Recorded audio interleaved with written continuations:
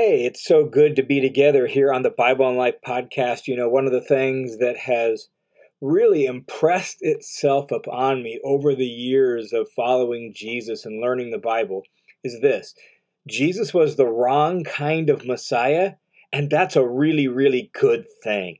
And that's what I want to explore with you in this episode of the Bible and Life podcast.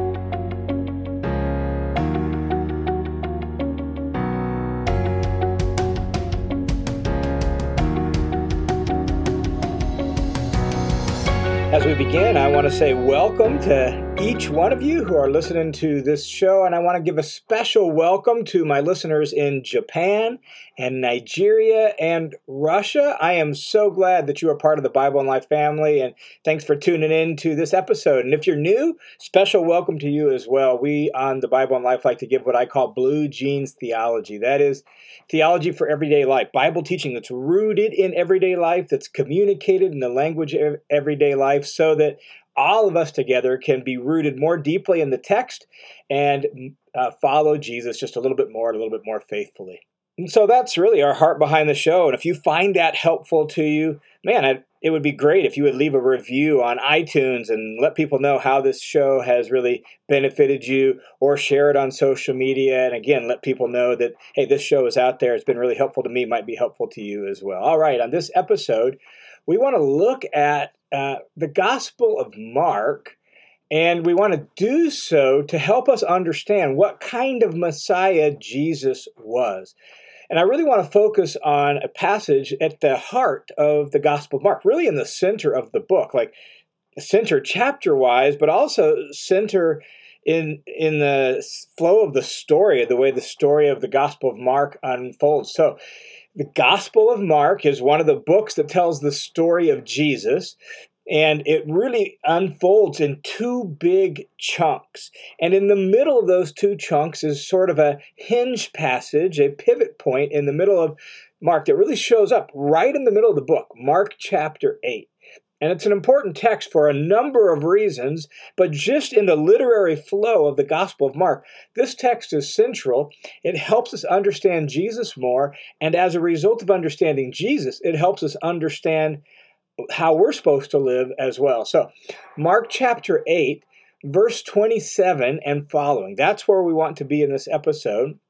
It's the text where Jesus asks his disciples, "Who do people say that I am?" They tell some of the answers that people give.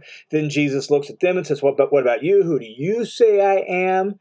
And in that context, Peter answers and says, "You are the Christ, you're the Messiah."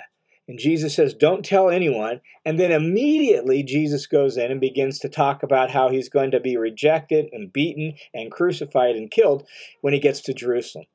And it literally rocks the disciples' world because it's so out of sorts with everything they expected. Now, I want to set that text, before we look at the details, into the overall context of the Gospel of Mark, to the big flow of the Gospel of Mark. This text, where Jesus is saying, "Who do people say that I am? Who do you say that I am?" is the culmination of the first 7.5, almost 8 chapters of the Gospel. The beginning of the Gospel of Mark revolves around the question, who is Jesus? Who is this one? And so Mark tells, through lots of little snapshots from Jesus' life, he tells the story of Jesus, really helping us get a glimpse of who is he? Who is Jesus? Who is this one? And so we see all these little snapshots pointing in that direction, answering that question of who is Jesus. And so at this point in the story, when Jesus asks this question, we're at the culmination of that. Who is Jesus? And what we need to realize is Peter and the disciples get the answer right. They get the answer right. You're the Messiah. But they have no clue what that means. And so they get the answer right and they get the answer wrong all at the same time. And so let's work down through this so we can hear what they're saying. Picking up Mark chapter 8, verse 27, Jesus went along with his disciples to the villages of Caesarea Philippi, which is up in northern Israel. way up towards the top. Caesarea Philippi was an important city. It's actually named, as you can hear, the name Caesar, right? Caesarea. It's an important Roman city in there. And Jesus asks them while they're there, who do people say that I am? What are you hearing from the reports of the crowds and all of that, right? And his disciples answered and said, well, some people say John the Baptist, others say Elijah, others say one of the prophets. And so all these different perspectives on Jesus. John the Baptist presumably come back from the dead, Elijah, who was supposed to come before the day of the Messiah. Others say maybe you're like one of the great prophets of old. Now we've got a prophet back among us, so you're a prophet. And then Jesus says, well, who do you say that I am? And Peter answers and says to him, you are the Christ, the Messiah. That's the word Christ, the word Messiah. Christ is Greek, Messiah is Hebrew. They just mean anointed. You're the anointed one, the Messiah, the one that the promised deliverer, the one that we've been looking forward to. You're the Messiah. And Jesus warned them to tell no one about him. All right, so you're right. Don't tell anyone about me.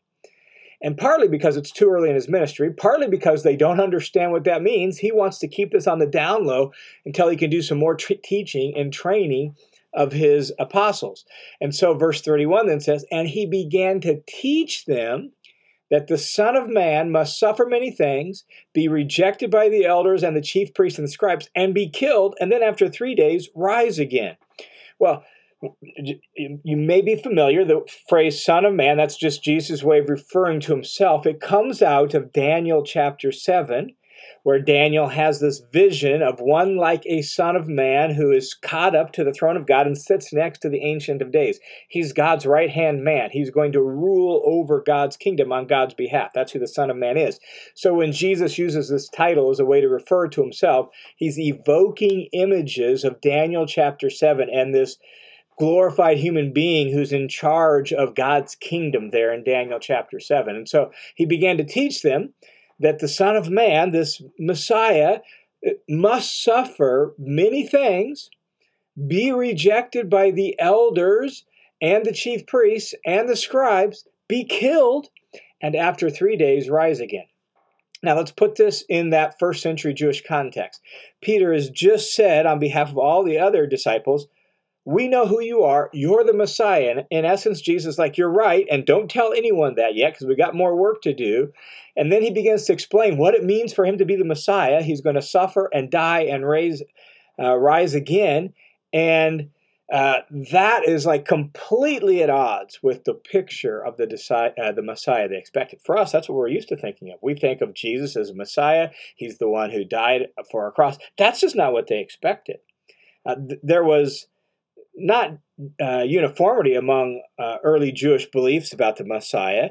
In fact, some Jews didn't even speak about the Messiah that much. But among those who spoke about the Messiah, though there were some different details, different opinions about the Messiah, one of the things that was pretty much unanimous and pretty much crystal clear is that the Messiah was going to be a great deliverer who would deliver the Jews from their Gentile oppression. In the case of the first century, they were under Roman occupation. Rome was the world power. Rome was in charge. And so one of the things that was pretty clear in Messianic expectations was that the Messiah was going to be a great deliverer. He was going to liberate the Jews from Roman occupation and Roman oppression, and they would no longer be under the yoke of the Gentiles. They would actually be elevated to be a great nation, perhaps the greatest nation on earth, through whom God's truth and God's wisdom would go out. That was sort of the dominant picture for the Messiah. At least one of the most unanimous things about their messianic expectations was that. Well, here, Jesus says, yeah, I am the Messiah, and here's what that means. I'm actually going to be rejected, I'm going to be killed, and then I'm going to rise again. That's completely out of sorts with everything they expected. And so, this is how Peter responds to that. And Jesus was stating the matter plainly, all right? Like, no code, no confusion. He's making it crystal clear. This is who I am. And Peter took Jesus aside and began to rebuke him. Catch that. Peter has just said you're the Messiah. Jesus is trying to clarify what that means. I'm not the kind of Messiah you're expecting. I'm a different kind of Messiah, maybe even the wrong kind of Messiah. And Peter doesn't like it, so Peter took Jesus aside and began to rebuke him. No, Jesus, that's not right. We just said you're the Messiah. You've demonstrated that for the whole time we've been with you, that you're the Messiah. We believe that. So what are you talking about, Jesus? And he begins to rebuke him. Now, verse 33, notice what Jesus does. But turning around and looking at his disciples. So Jesus physically turns his back to Peter. He looks at the rest of his disciples. He rebukes Peter and says, "Get behind me, Satan." Notice, Jesus is physically turned around, and so literally he has put Peter behind him because he wants to make this really clear. "Get behind me, Satan, for you're not setting your mind on God's things, but on man's things." What Jesus is saying to the disciples, as well as to Peter, he's saying to this whole lot of them, wait, you've got to think about the Messiah the way God thinks about the Messiah, not the way humans think about the Messiah. Your mind is wrong because you're letting human expectations, human opinions, human descriptions of the Messiah fill your picture of what the Messiah is supposed to be, and I'm not that kind of Messiah. And so he uses very strong language to try to jolt Peter and the rest of the disciples awake. No, you've got to set your mind on God's things, God's interests, God's way of understanding the Messiah. And now in verse 34, Jesus summons the crowd along with his disciples. So he gathers all the crowd together that are there, and he says to them, look, let's get this really clear. If anyone wishes to come after me, that is, if anyone wants to be my disciple, if anyone wants to be a follower of mine, whether in the first century in their day or today, these words hold true. So if you want to be a follower of Jesus, then you need to listen very closely to what he's about to say. If anyone wants to come after me, he must deny himself, take up his cross, and follow me. He has to deny his opinions about life, his preferences. He has to deny his preconceived notions about the Messiah and about power and about what's important and what matters. He has to deny his pre-understanding about how evil is going to be defeated and how God's kingdom is going to come and how God is going to make all things new. We got to deny all of that. We got to deny our fleshly ambitions and the standards of the world and the way we deal with conflict and the way we do family life. We got to deny all of that. Take up our cross, he says, and follow me. Deny yourself. Take up your cross and follow me. Now, 2,000 years of church history has led us to believe that the cross is a beautiful thing, and justifiably so. But in the first century, when someone heard take up his cross, what picture came to mind? Well, it wasn't a nice sanded, polished wood cross hanging on the wall in a church building. When they heard the word cross, they knew exactly what that meant. Many of them had probably seen people writhing in agony on a cross as they slowly suffered and died. A cross was an instrument of execution, really, it was a state-sponsored Roman torture device, right? Like the Roman government used it as sort of a way of torturing people to death who were at odds with the will of the empire, who were a threat to the stability of the empire, who in some way had committed some act of rebellion or revolt, and Rome was like, we need to make an example of these people or this person. And so they hung them on a cross while they slowly, agonizingly suffocated and died while they hung there. Cross was a brutal instrument of torture. And Jesus' original audience knew that. They knew that. It wasn't just a pretty word. It was a visceral experience because they knew what it meant to take up your cross. And Jesus is saying that's part of being a follower of mine. Take up your own cross and follow me. Why? Because Jesus has just told them he's going to be rejected, he's going to be killed, and then he's going to rise again. He's on a path towards crucifixion. He's on a path. He's got a date with a Roman cross very shortly, right? And that's part of what it means to follow Jesus, is that willingness to die, that dying to ourself. And so he says in verse 35, for whoever wishes to save his life will lose it, but whoever loses his life for my sake and the gospel's sake will save it. Whoever gives up and loses his life for Jesus' sake and for the sake of the news about Jesus. That's what the word gospel means, the gospel's sake, right? Living for the gospel, being rooted in the gospel, telling the story of the gospel, celebrating the gospel, and whoever loses their life for that, they will save it. For what does it profit a man to gain the whole world and yet forfeit his soul, forfeit his life? For what will man give in exchange for a soul, his life? The word soul, nephesh in Hebrew and psuche in Greek, means life. It means everything that makes you, you, right? Like, what's a person going to give in exchange for that?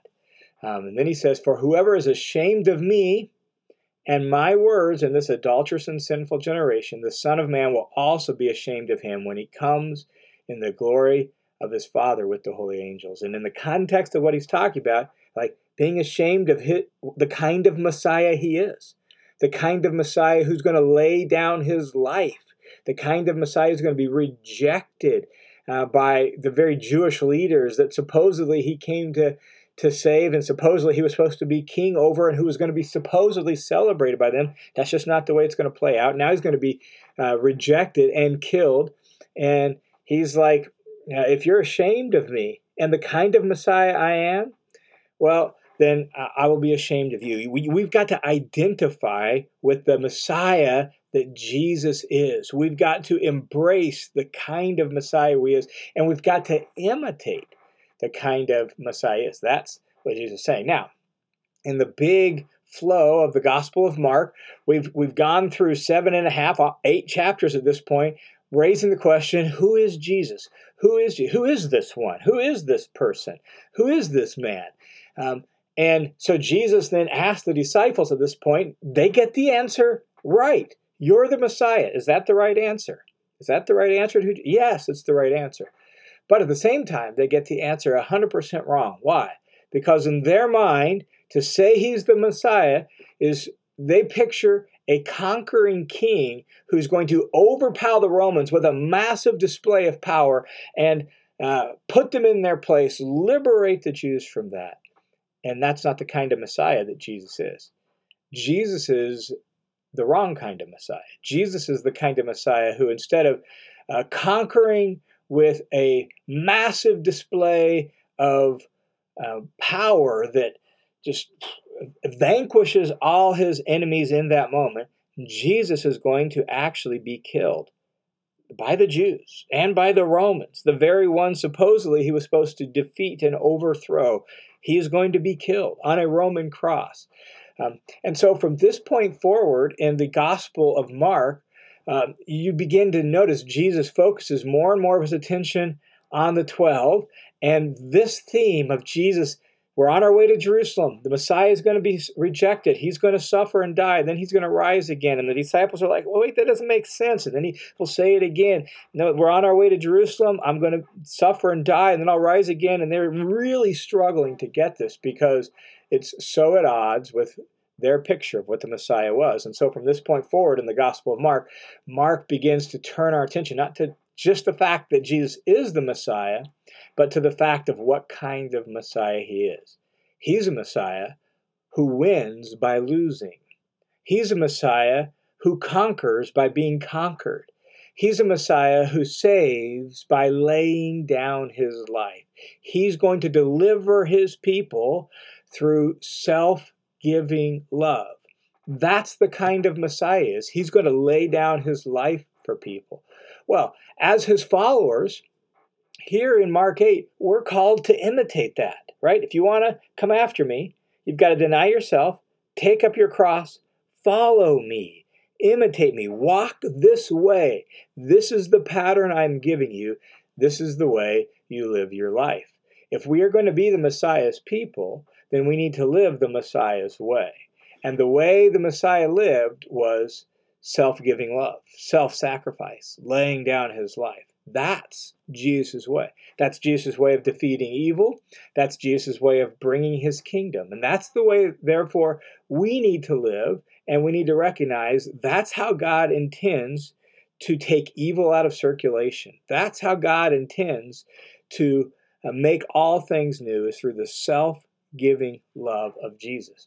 And in that spirit, I think of Revelation chapter 12. Revelation 12 really, in like just a few short verses, tells the story of Jesus. It's kind of the nativity story. There's a dragon. The dragon represents the devil. He wants to eat the male child that the woman's about to give birth to, who's the Messiah. He fails to do that. The Messiah is caught up to his throne, and now he reigns, right, as the Son of Man, as king next to God, right? And so he's been caught up to his throne. And then in Revelation 12, John tells us what he heard in his vision as he's seeing all this play out in front of him. And he hears, he says, a loud voice in heaven saying, "Now, at this point, the salvation and the power and the kingdom of our God and the authority of his Messiah has come. For the accuser of our brethren has been thrown down," the dragon, the serpent, the devil, right, which means accuser or slanderer. He has been thrown down. And verse 11, and listen, they, the Messiah's people, us, they overcame him because of the blood of the Lamb and because of the word of their testimony, and they did not love their life even to the point of death. Do you hear that? That the Messiah's people win the same way the Messiah won, by losing, by laying down their life, by self-sacrifice and self-giving love.